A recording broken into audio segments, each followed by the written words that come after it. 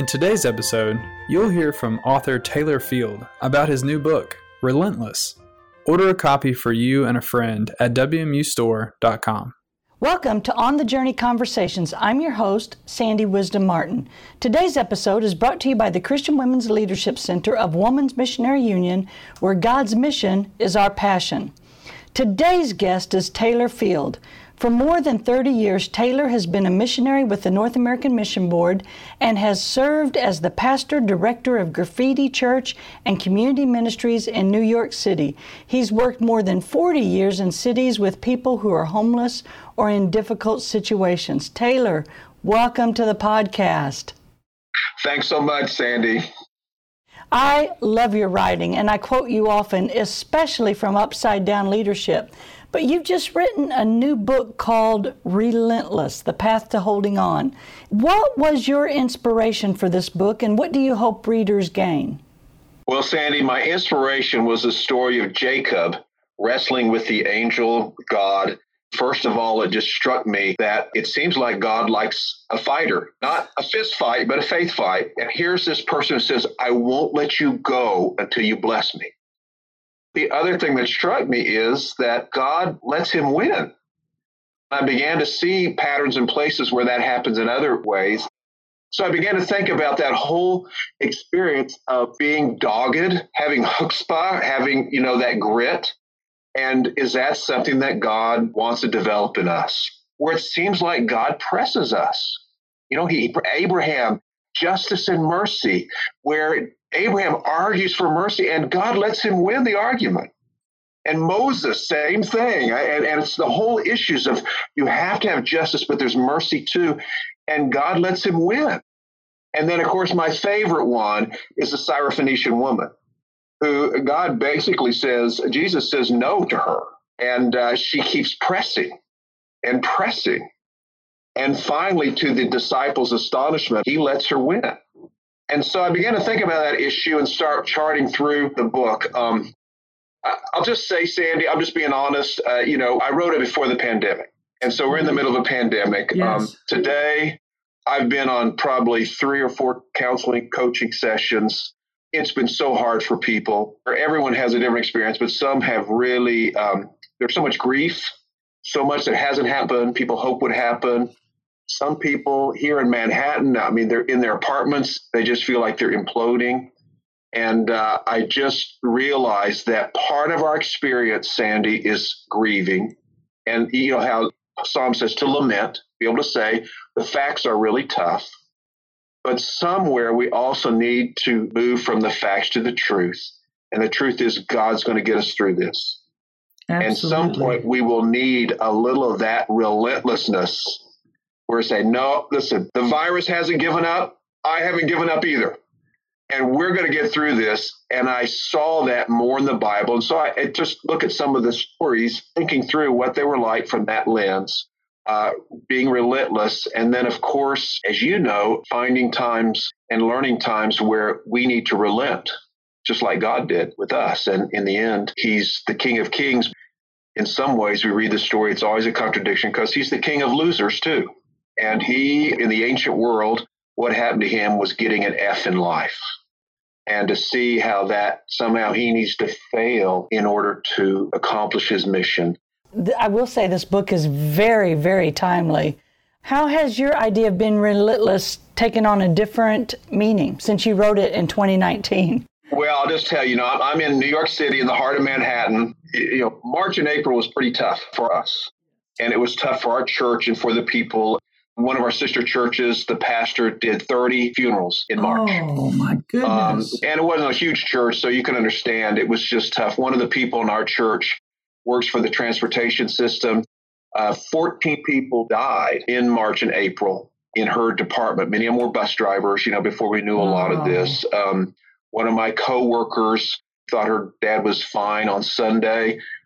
By Wednesday, her sister said he died of COVID. So there was a lot of grief in this time. A lot of people still are trying to sort out what to do in this time. So I think that in that way, it's helped me think through, Sandy, that we do need to have that persistence or patience.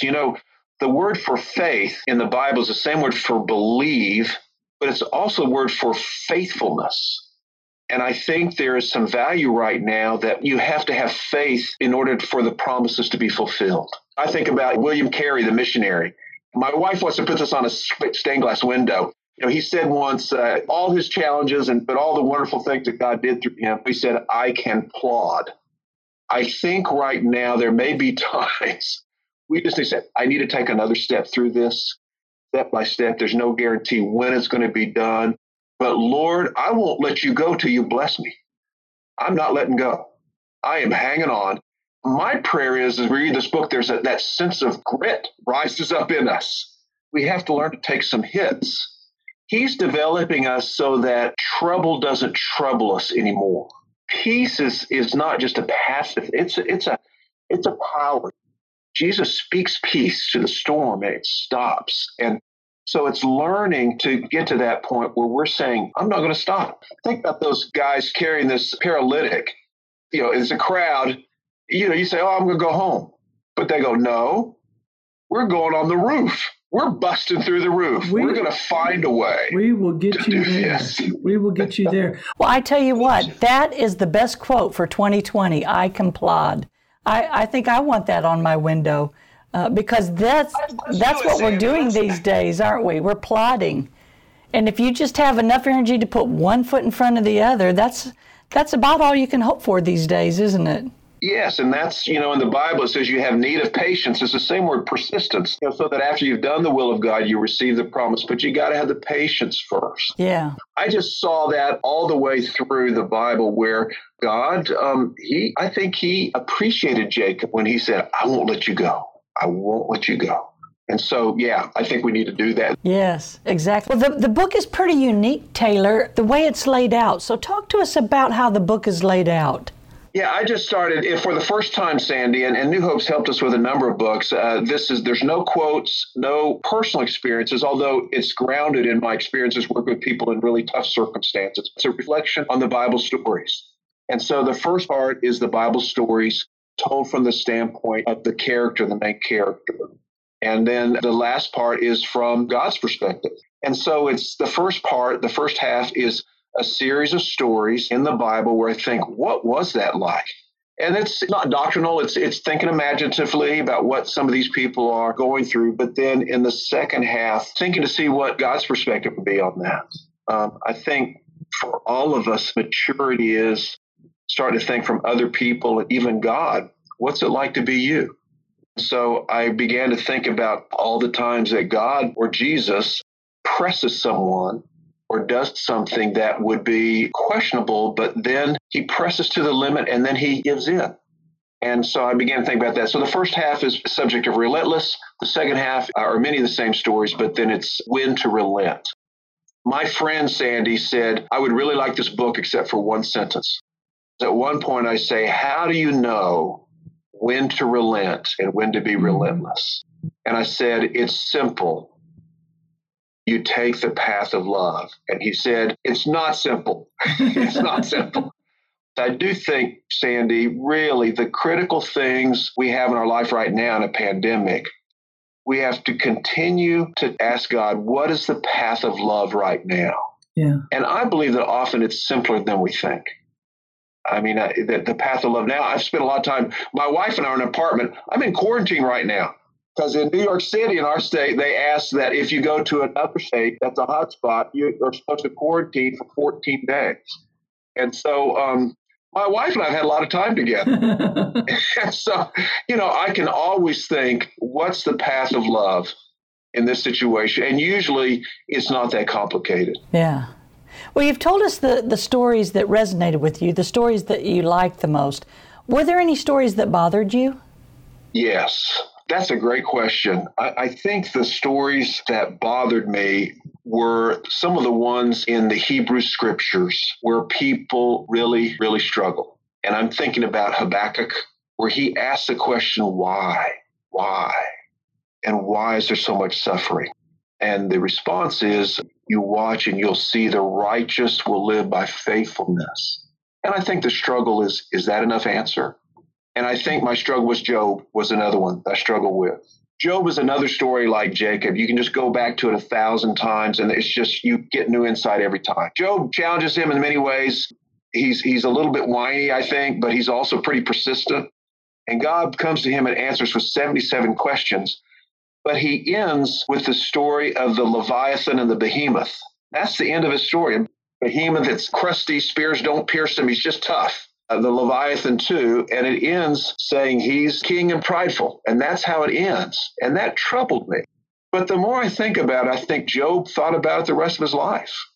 I think there's something where he exalts these tough creatures, these kind of uber creatures that you can hardly imagine, because they're so tough. Nothing bothers them. The river Jordan rushes against his mouth, but he's still confident. Spears period, he still keeps going. And to me, in the end, it started troubling me, but then I see that in some ways, he's saying, wow, way to go. It's time to be tough sometime and get through things. Yeah, and this is that time. Well, Taylor, what did you learn about God in this process of writing this work? I think that I learned that God loses. He's willing to lose. I don't think it's an accident that Jesus, when he's about to be crucified in Matthew, he says, I could call 12 legions, 72,000 angels. We know one angel can kill 185,000 people if you read, so I could have really just wiped you out, but I'm not going to. And he chooses to lose. And to me, as John of Patmos thinks about it at the end of the Bible, when he's on an island in prison, in Revelation, tells a story in Revelation 5 where you look and there's something on the throne. And first they say a lion, and that's what you expect. But the heart of the throne, the heart of God, is a lamb that's been wounded. What I learn about God is that he is willing to lose for us. That's what struck me when I read the manuscript. It was such a great perspective. What did you learn about yourself writing this work? I give up too easy. I whine. Don't we all? Yeah, don't we all? And I guess I learned it's okay. You can complain and whine to God, but there's a time you got to toughen up. If I'm in the emergency room and 2 people have come in with gunshot wounds, it's not the time for me to stop and say, this is too scary for me, or I have some tough feelings. It's the time to toughen up. Let's get through this. Mm-hmm. Later on, I can lament. Later on, I can process. We just need to have grit.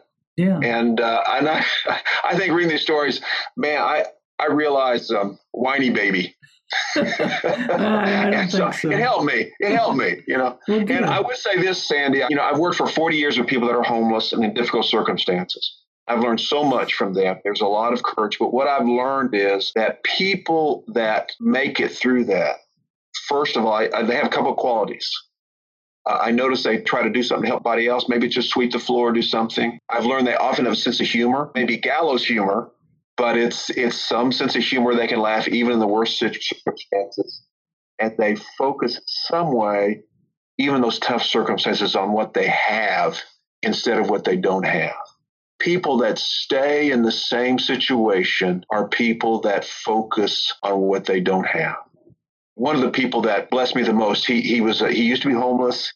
He was in a mental health situation, but he accepted the Lord at Graffiti, made a commitment to the Lord. He was baptized. He became one of the greatest teachers I've ever seen. He would let people share their feelings in a small group. But if they kept sharing about how awful the situation was, he would say this: everything you say may be true. And it could be the issues of the day, the socioeconomic pressure, racism, all the things. He said, everything you say may be true. But he'd say, if you keep focusing on that, it will kill you. It put me in a psych ward in a straitjacket. And he was gentle. You got to share things. But at some point, if you focus on that, he would say, I'm not going to take that bait. I'm not biting that because it brings me to a destructive place.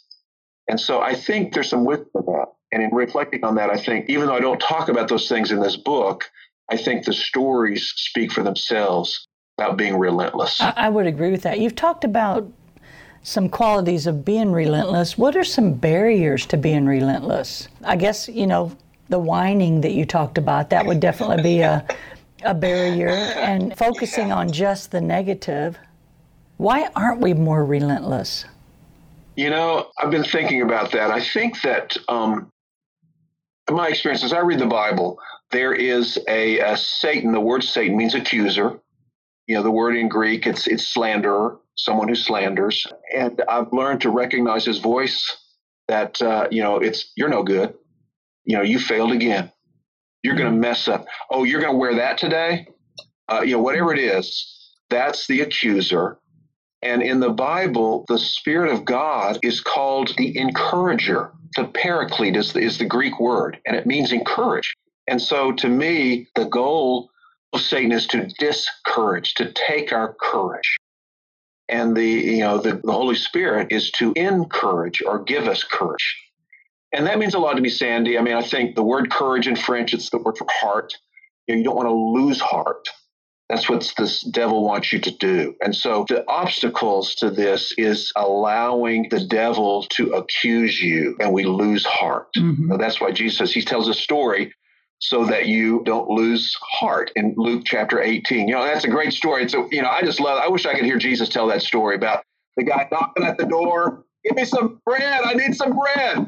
Go away. He just keeps, I think he acted it out.